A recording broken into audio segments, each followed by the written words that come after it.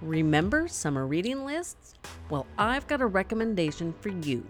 Gray Matters is a novel that comes from a troubled mind, from first-hand and family experiences with campaigns, encoders, democracy, and dementia.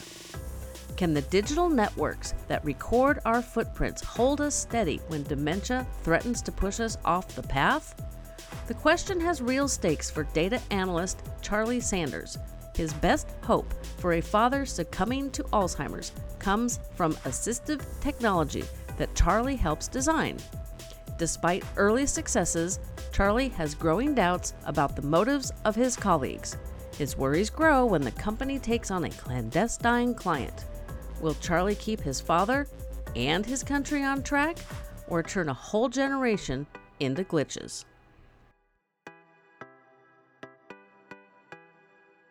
This episode is brought to you by Family History Film.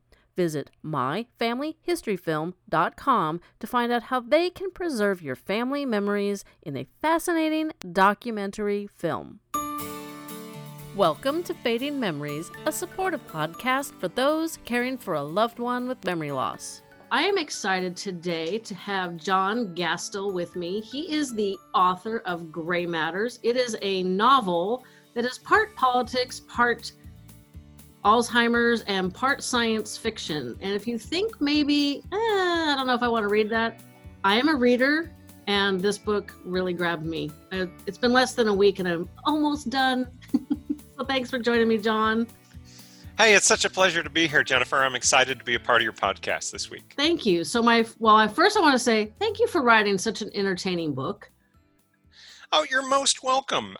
Looking back on it, I was asking myself, well, why did I write this book? And the impetus originally was Sarah Palin. That when Sarah Palin was nominated as the vice president, I'm a Democrat. My parents both ran for Congress as Democrats, so I'm a loyal party member. But I thought, what if the Democratic nominee had chosen a vice presidential candidate who was a little out there? Would we, just say, hey, it's our party, it's our person? And that inspired one of the characters in this book, who is basically an Alzheimer's denier. But at a deeper level, it's not really just my response to Sarah Palin. It's actually me processing Alzheimer's and dementia in my own family. Most recently, my father, who passed away a few years ago, but then also my grandmothers both had different forms of dementia. And I think, so it's a chance for me to process that and talk about how people respond to the experience of that disease in their family and in their community. Well, that was my other question, was what prompted you to write the book? And then obviously you have a connection to Alzheimer's. So tell the listeners a little bit about yourself, because I think your background might be a little bit interesting too. It's a strange background. I grew up in San Diego, and I know you're just up Interstate 5 a few hours. And I was raised Quaker by my parents. And so it's not a coincidence I wound up in Pennsylvania at the Penn State University, right in the center of the state, in the Quaker state. But I had a funny upbringing. Our family was a family of arguers, right? My mom wound up serving on the school board. One of my brothers served on a school board. And my other brother is very smart about politics, but we argued all the time. Dinner conversations could get very heated, unpleasant, honestly. Meanwhile, you have this Quaker meeting influence, right? The quiet, striving to reach consensus. And somewhere along the way, I became a PhD studying democracy and deliberation. And what I try to find are ways of getting kind of citizens together in a way where they can disagree frankly and honestly, but also really deliberate and try to be rational. And Gray Matters is a little bit about the reality that is the opposite of that. And when did you start writing this book? Because it's based after the 2020 election. I know the book's published this year. So when did you start writing it? Because we've discussed offline that there's some things that are actually starting to come true. The science denier. Well, we have to go back right to Sarah Palin. I mean, we're talking about like going back 10 years here. And 2012 was when I finished the first draft. And it's weird to think about things like Edward Snowden hadn't become part of our story. Dave Eggers' The Circle hadn't happened. So many things, both real and fictional accounts of our world, weren't a part of our vocabulary. So one of the things in the book, for instance, is they're dealing with an internet they call the loop, which is kind of intentional. Like it might interrupt our podcast and say to you, hey, I've got a great idea for your next guest. And you didn't ask the internet anything, but you have kind of gotten to a point where you don't really have a choice. If you want to use it, it's going to be in your life. And so the idea that we might have this third party kind of nudging us, not just to choose a movie, but telling us, where to go shopping or what to buy and what to do. And that's a big part of the story, because if you think about it, part of what dementia is about is losing your sense of sometimes who you are and what you want to do. And what if technology could help you, seemingly stay on your path? Well, that's not so far-fetched, is it? No, it's not. I've had informal conversations with people about, technology and what could it maybe do to help those living with Alzheimer's and dementia.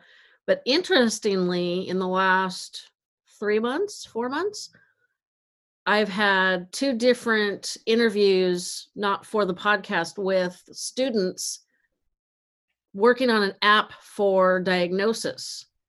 And the first group, they were from students from the University of Massachusetts, UMass. And so I was a little shocked when I had this interview yesterday, and they were high school students on a summer project from just over the hill from me. And it was like, yeah, you guys are all making me feel old, which is, because my daughter's 28. So high school kids are like, whoo, they're ways back. My niece is going to be a sophomore. So, when I think of high school kids making an app for diagnosing Alzheimer's, and then, and I'm talking to these high school kids that, this is like basically like summer school for them, except they're online. And I'm reading your book and I'm like, this is almost getting a little scary, creepy here. Well, I mean, think about it. So the book is partly about a son whose father is starting to lose some of his mental faculties. And the son is a PhD, a big data number cruncher. And he pairs up with some folks who've had some real success in, kind of the cutting edge of high tech. And they say, maybe we can have a technological solution to problems like what your dad is facing. And they're all pretty young, right? They're far removed from the life experience of Barry is the character, who's Barry Sanders, in fact, a coincidental name with the Detroit Lions running back, but not total coincidence since I'm a huge Detroit Lions fan. But Barry's problems are so distant from them that for his son, it's very personal, but he doesn't necessarily, I don't think he's going to be able to accept what's happening to his father. He wants to intervene. But the others who are intervening, they have distance from it. They can be kind of cynical, right? Joking about it. They can be kind of derogatory.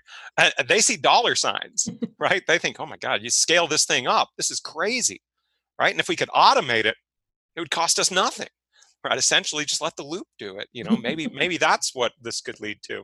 But I do think that the idea of high school students making apps for it is sweet. And we really do have a lot of young tech entrepreneurs, but you do worry about the distance between the innovator and the person who's ultimately going to hopefully be benefited by the product. And a good company would be more careful about that than maybe Gray Matters, the company that is the title of the book. Maybe they weren't as careful about that as they could have been. Well, the next time somebody asks me to fill out a survey about my caregiving journey, and then they want to, because they always ask, oh, if you're interested in follow-up, put your phone number in here. I'm like, okay, fine. Maybe I'll ask them if they've been caregivers, or in the case of teenagers, if they are helping their families in caregiving, because that's obviously a really good point that I didn't catch yesterday. So.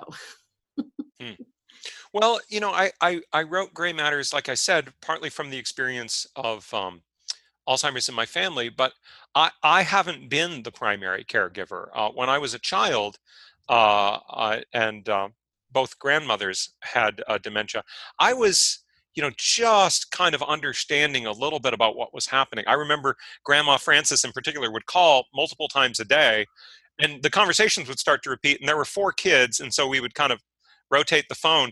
But some of her stories were super compelling. She was actually the elementary school teacher of Ted Williams, the baseball legend. Oh, cool. She would get mad at him for, make him stay after school because he wasn't paying attention. He would just play baseball all the time. Well, that's an amazing story, right? And as a kid, right, a big baseball fan, I wanted to, but what about when I'm hearing it the first 5, 6 times? Fine, I had to rehearse it. I have to repeat the story the rest of my life. But the 12th time, the 20th time, I wasn't ready for that, right? So when it hit my dad years later, right now I'm a grown-up, I'm not living in San Diego. It was the rest of my family who was really taking care of him, my mom in particular, and he passed away in our home. I got to have some very sweet memories visiting the last time, and we could share some photos at some point, but I think that may come through in Gray Matters a little bit, because I am like Barry's son, Charlie, who's, in Seattle while his dad's back in Detroit and is trying to help, but he's kind of distant from him and his life. And he seems a little bit in denial. He's like a, for lack of a better term, kind of a traditional male that wants to fix the problem. And he's got this technology background and the smarts to maybe fix the problem, which, as I said, I've got about 50 pages left, and I don't think the problem we know the problem didn't get fixed. And then some of the other characters. Well, there were some promising results. There were. And I know you're like, I can tell you just want to tell me what happened. No. Jennifer, what I appreciate is that you see right through what he's doing, because I think most people who imagine that, you met him socially and he told you what he was doing, you would say, you're devoting your career to trying to help your dad and people like him. That is so courageous, and thank you, for your service to the community and for this. But you see right through it. You're like, no, that's stone cold denial, buddy. It's sure, it's nice, good effort, but maybe that's not what your dad needs. Maybe that's not what you need, but it's what he knows, right? Yeah. Isn't that our lives? Well, and it's what, a lot of people go through. It's like, I've talked to people who have had family members that think, well, if I could just retrain my husband or my mother or my whatever on these like retrain some life skills. I'm like, no, you can't retrain a dying brain. The brain is dying. You have to accept that. The person that needs retraining is the caregiver, unfortunately. That was not the fun part. And then I was in a Zoom conference this morning that the Alzheimer's Association put on, and this one gal was retelling the story of a client of hers that spent 3 hours a night trying to retrain her husband how to balance the checkbook. And I thought, oh, geez, that's like all kinds of painful and frustrating, because balancing checkbooks is no fun. I'm not a math person, so I leave that to my husband. He was in banking for 20 years. But it's like, why would you spend 3 hours a day trying to force somebody to do something? It's like, oh yeah, no. So I've met people who they're such nurturing souls. That's their personality. And they do everything to help and care and love. And then there's people like me that are like, well, I'm trying really hard to give you good quality of life, but I got to draw the line here because you're making me insane. And my brain is turning into mush trying to deal with you. So I'm out. So I'll be back in a couple of days. So there's a variety of caregiving personalities, and Charlie taking care of his dad in the way he's doing it. He's trying to fix the problem when you can't fix the problem, unfortunately. Yeah, fixing it from a distance. Using a call center in India, right? That's the first thing he gives his dad. On the first day of Christmas, I gave you a call center. Well, let's take another character in Gray Matters, right? Because it's funny. I really didn't. To some extent, I've heard authors say this before, that they imagine the characters, that things get in motion, and the story gets away from them, right? It becomes something. And the Sarah Palin inspiration, remember, we do have to saddle the Democratic presidential candidate with a strange running mate, and Mahatma Golden, a Californian, right? You're responsible for this guy, the mayor of Santa Monica in this fictional world. And his best-selling book was Be There Then, about being in touch with your future self, right? And look to the future. And he absolutely does not believe, if you believe him, that Alzheimer's, dementia is a real thing, that it's seniors connecting with future generations in some kind of psychic bridge. And what is that? Is that a gesture of love? Is that a, compassion? Is it understanding? It's incredibly popular. And at the time, it was stone cold satire, right? And, Marianne Williamson comes along and I'm like, well, hold on. Oh my gosh, if she gets the nomination, I might have a book here. As the Veep, she's got to be the Veep, just so well, now who's going to make her the Veep? But here we are, Jennifer, we're in a world where people don't want to accept medical facts. I think I was thinking of the anti-vaxxers, right? More kind of a left-wingy sort of thing, but people don't want to accept the coronavirus. A lot of people don't want to believe that we really could have a pandemic that we can't understand, right? Some people get sick and die. Some people are fine, right? What's going on? We don't want to believe it. Well, Mahatma Golden absolutely does not believe in dementia. So, people have so many different ways of responding to this disease. Maybe there's fear behind a lot of those responses. I wonder. I think so, because I think that's kind of what's going on, with COVID. Up until like my county, the last time I checked, I think it's been about a week, and today is July 10th. We'd had like 79 deaths in a county of about 3 million people. So like I said, I cannot do math, but that's a fraction of a percent. I think that's a fraction of a percent. But again, can't do math. You got to put some dollar signs in front of it, and then I can do it much better. So we're visiting. We've been social distance gathering with our best friends that live 2 doors down from the house that we abruptly moved out of in January. And their daughter-in-law works at a daycare, and she thought she'd been exposed. She got tested, it was negative, or the person that they thought had it. So, okay, that scare was over. I did not know anybody who had gotten sick. The closest we'd gotten up until about a week and a half ago was my husband does Meals on Wheels delivery, and one of the directors had been exposed, but he hadn't had contact with her. So, kind of like that's a little close, but okay. Well, a week and a half ago, so this was like the 2nd of July, our friends basically said their daughter-in-law was sick and she was getting tested, and they were really, really hoping it was the flu. And I'm like, I have never really wished the flu on somebody. Well, turns out she has COVID, their 10-month-old granddaughter has COVID, and their son has COVID. So it's like, okay, this is very scary. And they're in Virginia. We're here in California. So my friend can't go help. I'm a little shocked she hasn't jumped in the car and driven across country already, because that is her personality. And so it's, for a while, it was like, in the very beginning, it was like, I'm going to do what I need to do to be safe so that I can continue to visit with my mom. Well, my mom fixed that. And then it was like, okay, well, fortunately, Mother Nature rained on us in late March. So it was kind of easy to stay in. And then it gets nice. And all of a sudden it's like, I'm really tired of being in the house. And I don't know anybody that's been sick or died or, okay, like I'm out here in a city of 65,000. So long story short, it's like, I didn't know anybody that gotten sick, and now I do. So it's like, it seemed like something that was happening outside the bubble. And I'm like, do I need to stay in this bubble? Because this bubble's getting really boring. Right. But even when it does reach you and the physical fact of it, the medical fact of it reaches you, what you make of it is still an open question. So one of the things in the background behind gray matters, you might remember that Charlie, I mentioned, does kind of big data analysis, right? He thinks he can predict everybody's attitudes and behavior and so on.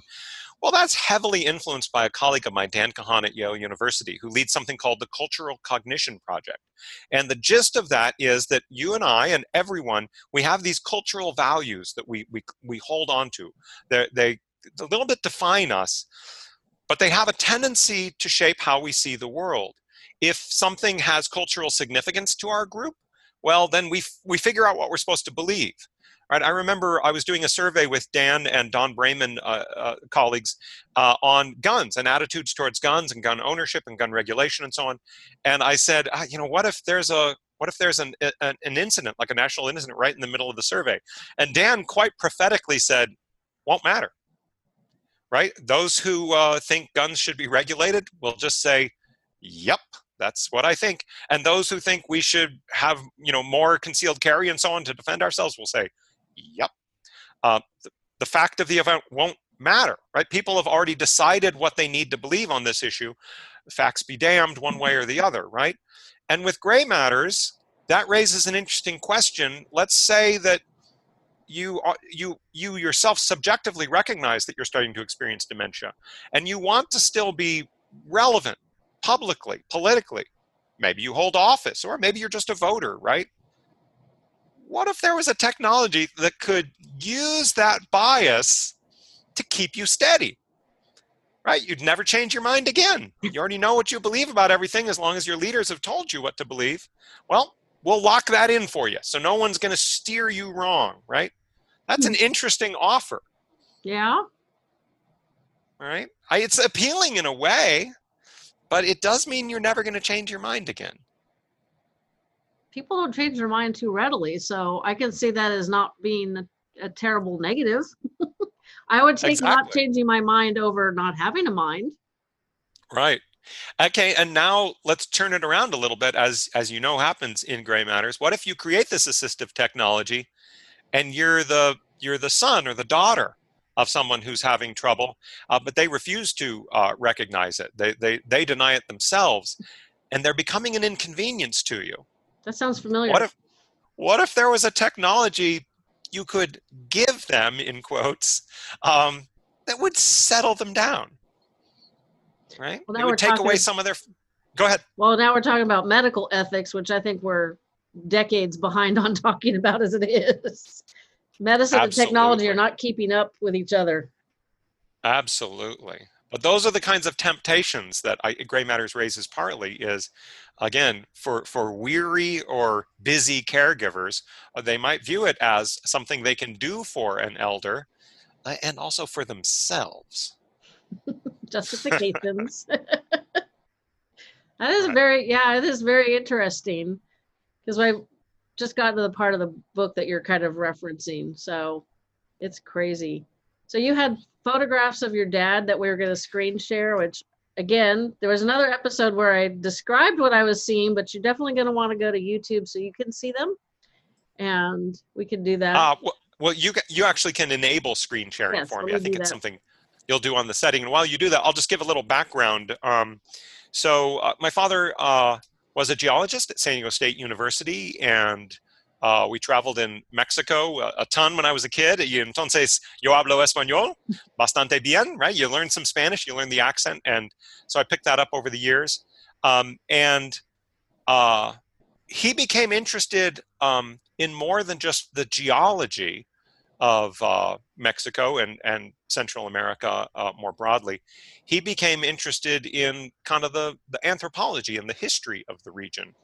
And so later in his life, he started to think creatively about, I wonder what I've seen and what I could, and we wound up taking a trip to visit. Oh, I still don't have the screen sharing enabled, unfortunately. Okay, hang on 1 second. Look at Mayan ruins throughout Central America, and so that was kind of an exciting experience we got to have together. And already at that time, he had suffered from Parkinson's for years. It took us a while to diagnose it. My mom ultimately was told he had it by a doctor friend at a party. Oh, that does not sound fun. She had not seen it coming. It was very gradual. And I think you could say the same thing. He ultimately had Lewy body dementia.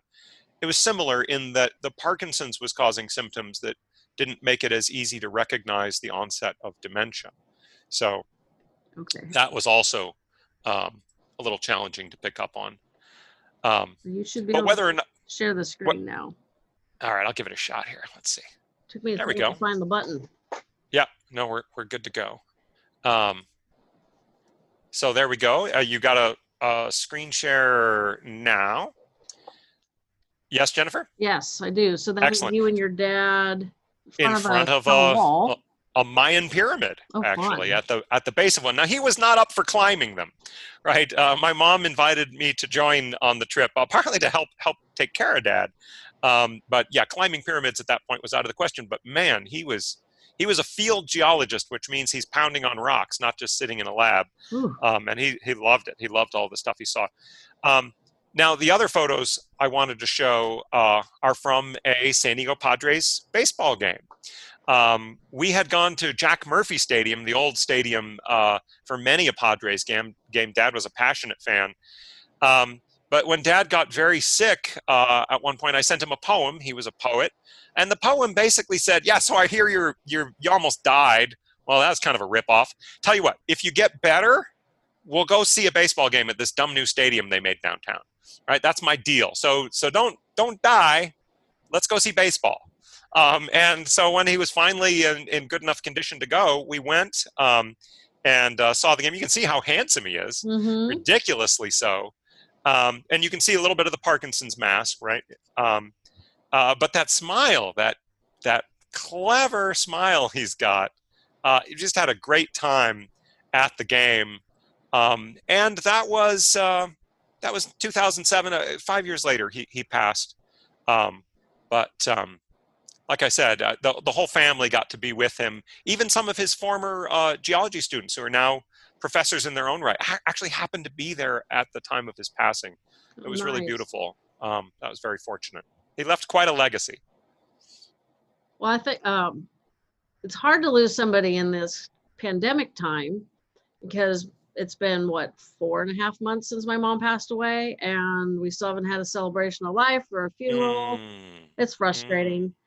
And I thought, we'll be able to do a celebration of life in the backyard of the home that my sister grew up in. And I spent most of my childhood there. We moved there when I was 3, and then she came along the next year. We're selling it because it's a 50-year-old house and we don't want to get saddled with a money pit. But now with this, I don't know, it's not a second wave, but it's another wave of this disease. I'm not even sure that that's an option. So it's very frustrating. So I'm glad that he was able to have more people around, because you get to the point where it's like, is it worth doing this months and months later? And are people going to it's like, have they moved on? Have they not? I don't know. I need to talk to some of her previous friends. Well, as we were discussing before we began our conversation today, we are in what you could call the endless now. And that is so relevant to your situation, because the advice I could have given you a second ago was, well, you know what? You should plan something. Well, plan it for when? Yeah. John, right? A month from now, 2 months from now, next spring, we don't know, right? That it makes it so hard. I'm sure, Jennifer, you're creative. You'll come up with something, but it won't be what you would have wanted. Well, I did do a tribute podcast episode to her. It was my daughter telling stories, my husband telling stories, and a friend of hers. And I had intended, I did do it. They're separate pieces. I made a video slideshow that was supposed to replace the video on the podcast like we're doing now, because my daughter didn't want to be on camera, and her friend was not super thrilled with that idea. So I'm like, okay, 2/3 of the people don't want to be on the video, so I'll just do this slideshow. Well, the slideshow is like 40 minutes, 45 minutes, and the audio is an hour and a half. So it's like, okay, well, that didn't work. And that happened to come out at the very end of my second year of podcasting. So it tied in very nicely, and it was cathartic. It helped a lot. It was really fun to listen to the stories and reminisce and do all that good stuff. But I still feel like, okay, great. That was for me. My mom probably would have appreciated it. I don't know.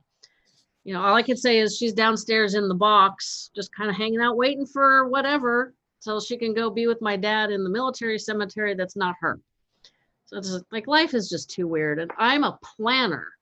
I was one of those 80s kids where they're like, you got to have your short-term goals to get to your long-term goals, to have this massive life success. And the more I planned, the more God laughed and said, yeah, no, you're not going that direction. You're going this direction. So. Well, yeah.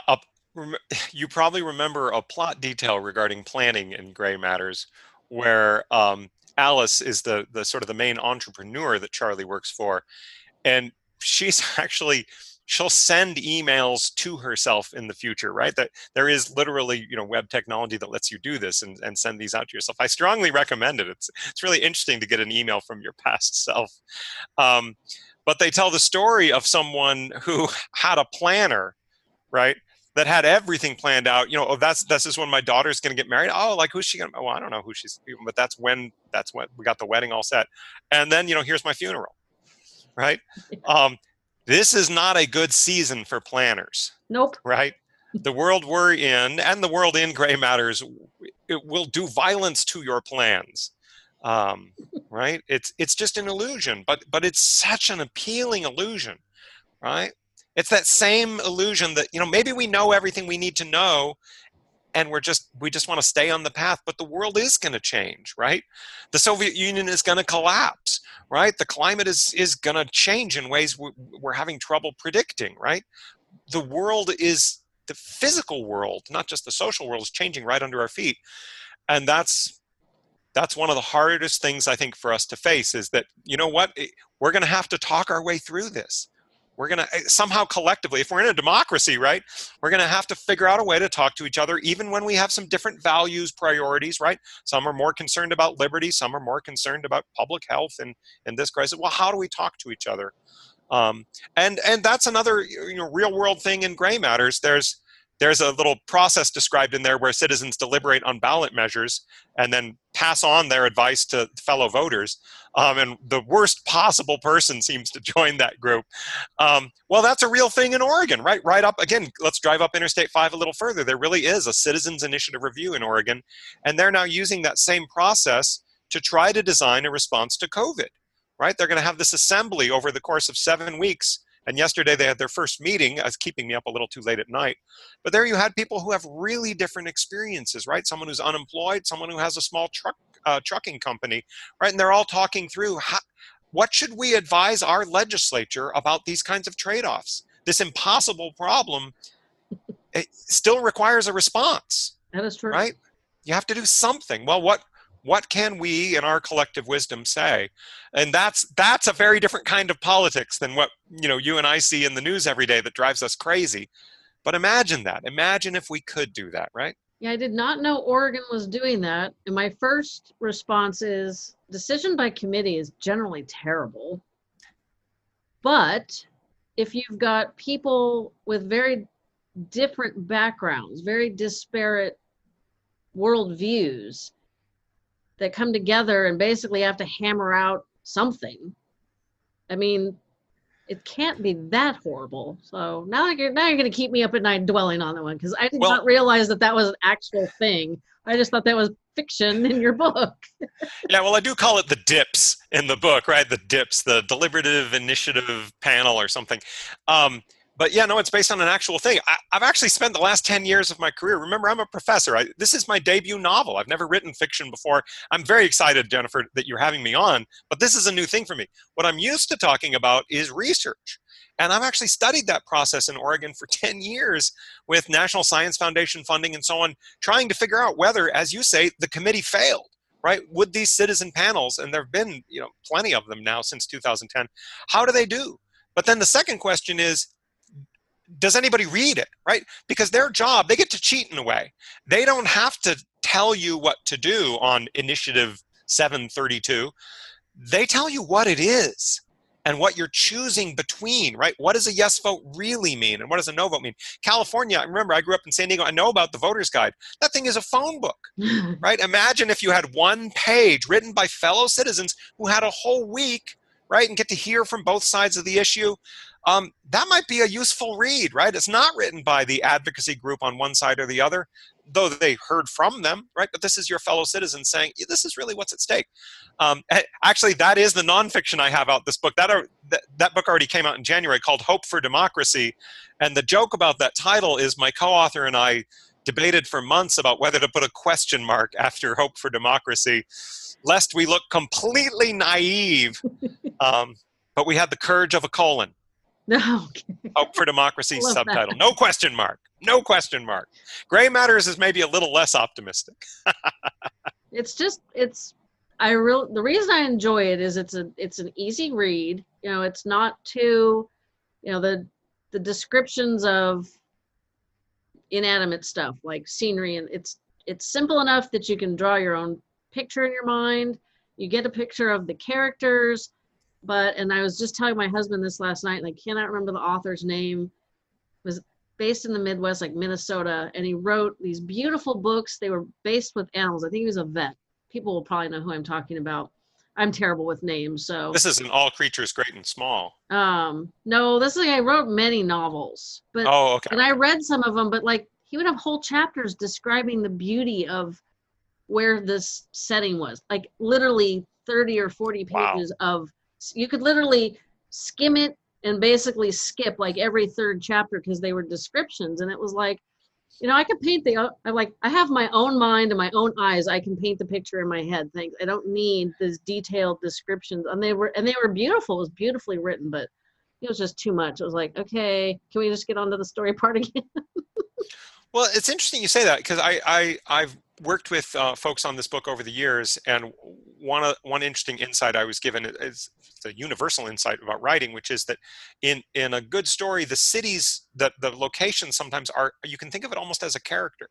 And in this case, it's really Seattle, Detroit, and a city in Gujarat, India, and a little bit Washington, D.C. But you're right, they are secondary characters. And I'm most excited about the people, right? The relationships among the people. And the other thing I do as a professor, I'm a political communication scholar, but I also study small groups and I study group behavior. One of my earlier books was about the jury system and what it's like to actually be a juror. How does that affect you in the long run? Believe it or not, we hadn't really looked at whether being a juror changes you as a person. And it turns out it can make you actually a better democratic citizen, just a more engaged, more concerned person in so many ways. But this book is about a small group, right? The dynamics of this group that is creating this company, but they have very different motives, right? And you're trying to figure out, okay, now, how is this person connected to that person? Is there a romantic interest here? Is that professional? Can he really trust her? Can she really trust him, right? And rotating the point of view just between these main characters was very satisfying to me, right? That you get to see the perspective of Saley, the woman in India who runs the call center, right? And you get to see Charlie's experience of his dad. And then the one point of view that stands out for people is Barry, the father who opens the book, and he opens every section of the book with his first person experience. And the confusion that ensues when he's trying to sort out his own thoughts from the little device on his ear where there's another voice talking to him, and that gets increasingly confusing for him. But again, by rotating point of view, you even get to try to experience Barry's experience of dementia. And a tip of the hat to Bob Schroff, a colleague of mine at Penn State, who's an applied linguistics professor who specializes in language and dementia. And he carefully read through those sections for me and gave me a sort of fact check on, is this a natural progression of the way people speak and understand language as they have increasing difficulty cognitively? And yeah, so that's very satisfying. And I'd experienced it firsthand. I mean, I'd seen it in, multiple generations, but it was nice to have the scholar say that it checked out. That is true. Well, I kind of assumed that you must have had a background, because I don't know anybody that would just choose that kind of topic just randomly. Like, I'm going to write about politics and science, and technology and Alzheimer's. Yeah, that sounds like a good combination. I certainly didn't see it coming. I swear I didn't see it coming when I started thinking about this story. It just kind of happened.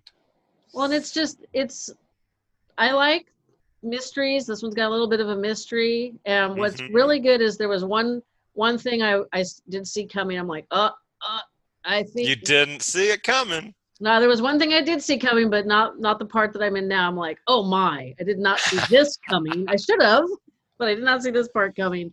So I'm going to have to finish it. And so I have resolution, because now. That's right. We'll have a little email follow-up and see how satisfied you are with that. But I think I know what you just found in the book. Yeah, I got up to I'm in the last section. So like I said, about 2 pages. Yeah. About the point where you chug some more caffeine so you can stay awake and keep reading. Well, I got to say that I couldn't ask for a higher compliment than, gosh dang it, I've got to quit this interview and let me finish your book. I'm so excited. I was like, That's do exciting. I email him and say I need another hour to finish the book? Oh, well, whatever. It's like, It's funny. We were talking about before we just did a little pre-interview, and I said, I'm comfortable with the idea that this book is not for everyone, because I think some people would say, oh, political science fiction. Oh, maybe that's my niche, right? But Alzheimer's, right? I don't want to read about dementia. Well, you know what? You should be reading about dementia, and dementia shouldn't just be treated in novels as something that's incredibly depressing and just a weight that just crushes everyone. That is part of the experience for some people who have it and are caregivers, but it's part of the experience. There's also moments of levity, insanity, right? Just the madness of it all. And there's a whole range of emotions, and I try to tap into that more in Gray Matters. But I also think somebody who says, "Hey, I want to read some fiction. I'm a caregiver. I want to get a different perspective on dementia." The next words out of their mouth won't be, "And I'd love it in the context of a political science fiction story." that is true. So this book is unusual, but it is distinct. Well, I think it could, personally, I think it appeals to many people. My husband is not a reader. I'm going to try to talk him into it, but I think in the 33 years we've been together, our dating anniversary is this weekend, tomorrow actually. And I think he's probably read like 3 books. He's not a reader, other than books that he's needed for educational purposes. And which makes me nuts because I like read 1 or 2 a month. Well, it doesn't sound like he's an audiobook person either, but that actually has been recorded and is coming out in just a couple weeks. I will mention some people have said that they're more of a listener than a reader. But why do you think it has a broader appeal? What do you think people are going to find in this that will be satisfying? There's a lot of tones of reality, but not in a way that is like in your face. It's like we said, this starts in 2024. It doesn't have a specific, well, I guess it does have a specific year because it was a presidential election year. Yeah. But there's like a little hint of what's been happening back here in these whatever times, but you don't dwell on it. It's not the backbone of the book. The Alzheimer's is not, it's not like you're advocating like this is how we should think about it. It's a character. The Alzheimer's is actually one of the characters of the book. And then who doesn't like a little science fiction technology intrigue? I mean, come on, people. And it's not complicated like some science fiction books I start reading. I'm like, I need like a dictionary. Well, I usually read on my iPad, so I have a dictionary attached. But in the before times, before iPads and before reading on those, I'd be like, this is too complicated. I just want a story that I can just kind of get into and immerse myself into, and that's what I got with your book. So, well, after I'd written one of the first drafts, a friend said, this is actually a kind of science fiction called near future sci-fi, and near future sci-fi tends to be more accessible. It's usually a kind of a tweak on your reality. Right, there are some things that like there might be a self-driving car that's just feels like maybe 10, 20 years ahead, but not something flying in the sky that isn't actually there, right? Or some concept you're having trouble even grasping, right? So it's pretty close at hand. And then as far as the naming things, I have a jokey explanation in the book for why every kind of handheld device is called a Zune.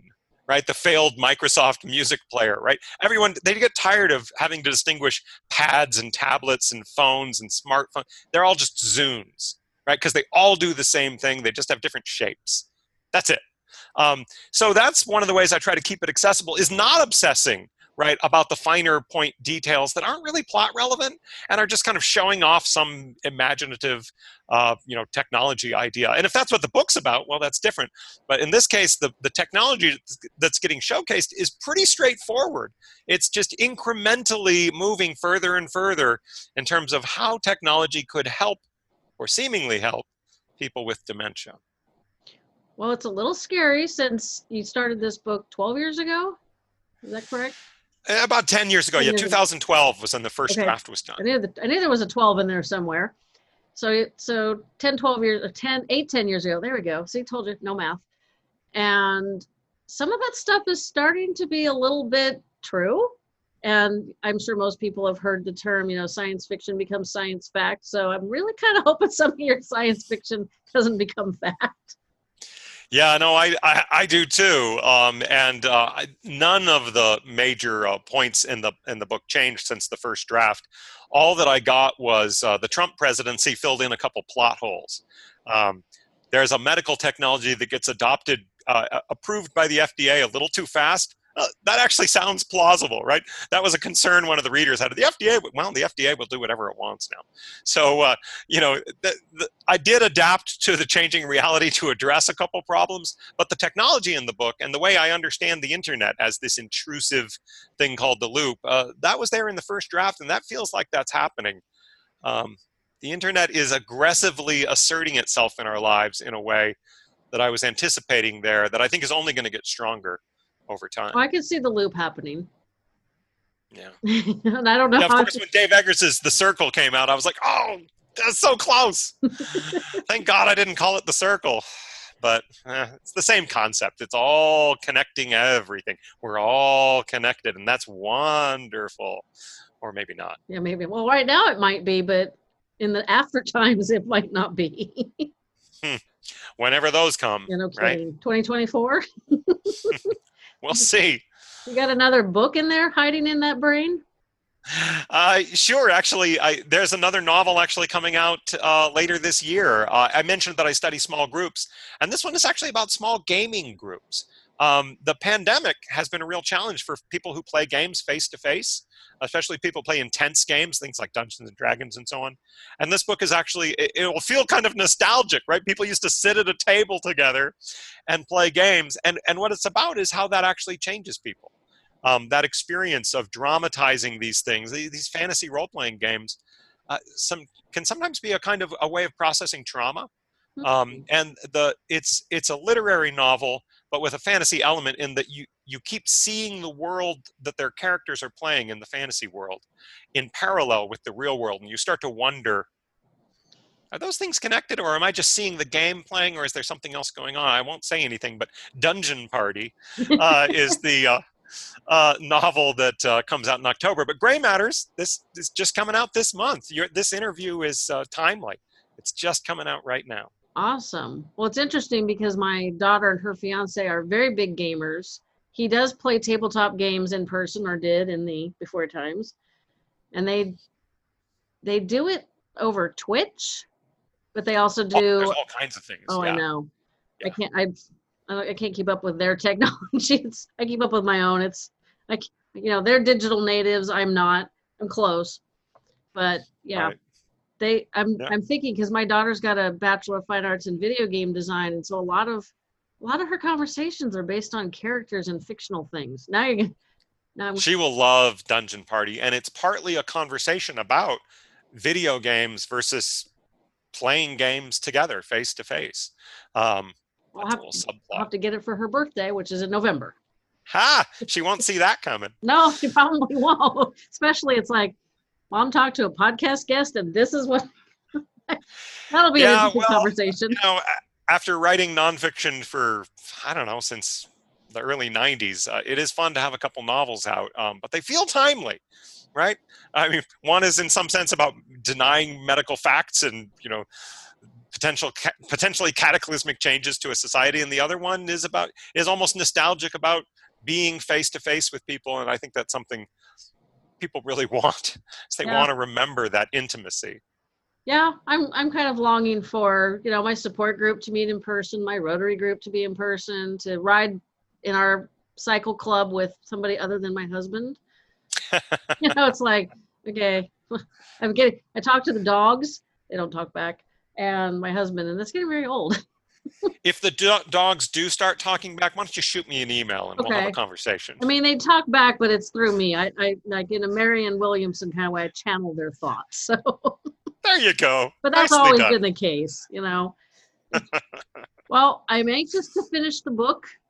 This conversation has revived my poor tired brain. Like I said before we started recording, I told John that this is my 5th Zoom meeting in less than 24 hours, and so I'm a little tired of seeing people on screens. So it is nice to actually pick up a real book and read it. Not on my iPad, no screen involved in that one. So it does make it harder to read in the evening, though. Yeah, you actually have to leave the light on in the bedroom while you're reading. Well, thank you so much for having me on. It's been a real pleasure, and I'm glad you're enjoying the story. And I hope that some of your viewers or listeners will also enjoy it, and it'll give them some perspective on how we try to respond to dementia and Alzheimer's in constructive ways. Maybe finding acceptance, but maybe finding that too challenging. I hope folks enjoy it. I think they will. So I highly recommend it. 4 stars, 5 stars on Amazon. And I thank you very much for writing it. Most welcome. Best wishes. Thank you. According to a study at the Fisher Center for Alzheimer's Research Foundation, mental stimulation like reading can help protect memory and thinking skills, especially as we age. The act of reading does a number of things that help heighten overall brain function and increase memory. I think that and Gray Matters are 2 great reasons to pick up a book and read today. If you'd like some other reading, be sure to check out our fully revamped website. There are tons of articles, including some that are related to the episodes and recipes, and make sure you're following me on social media. And as always, I'll be in your ears again next Tuesday.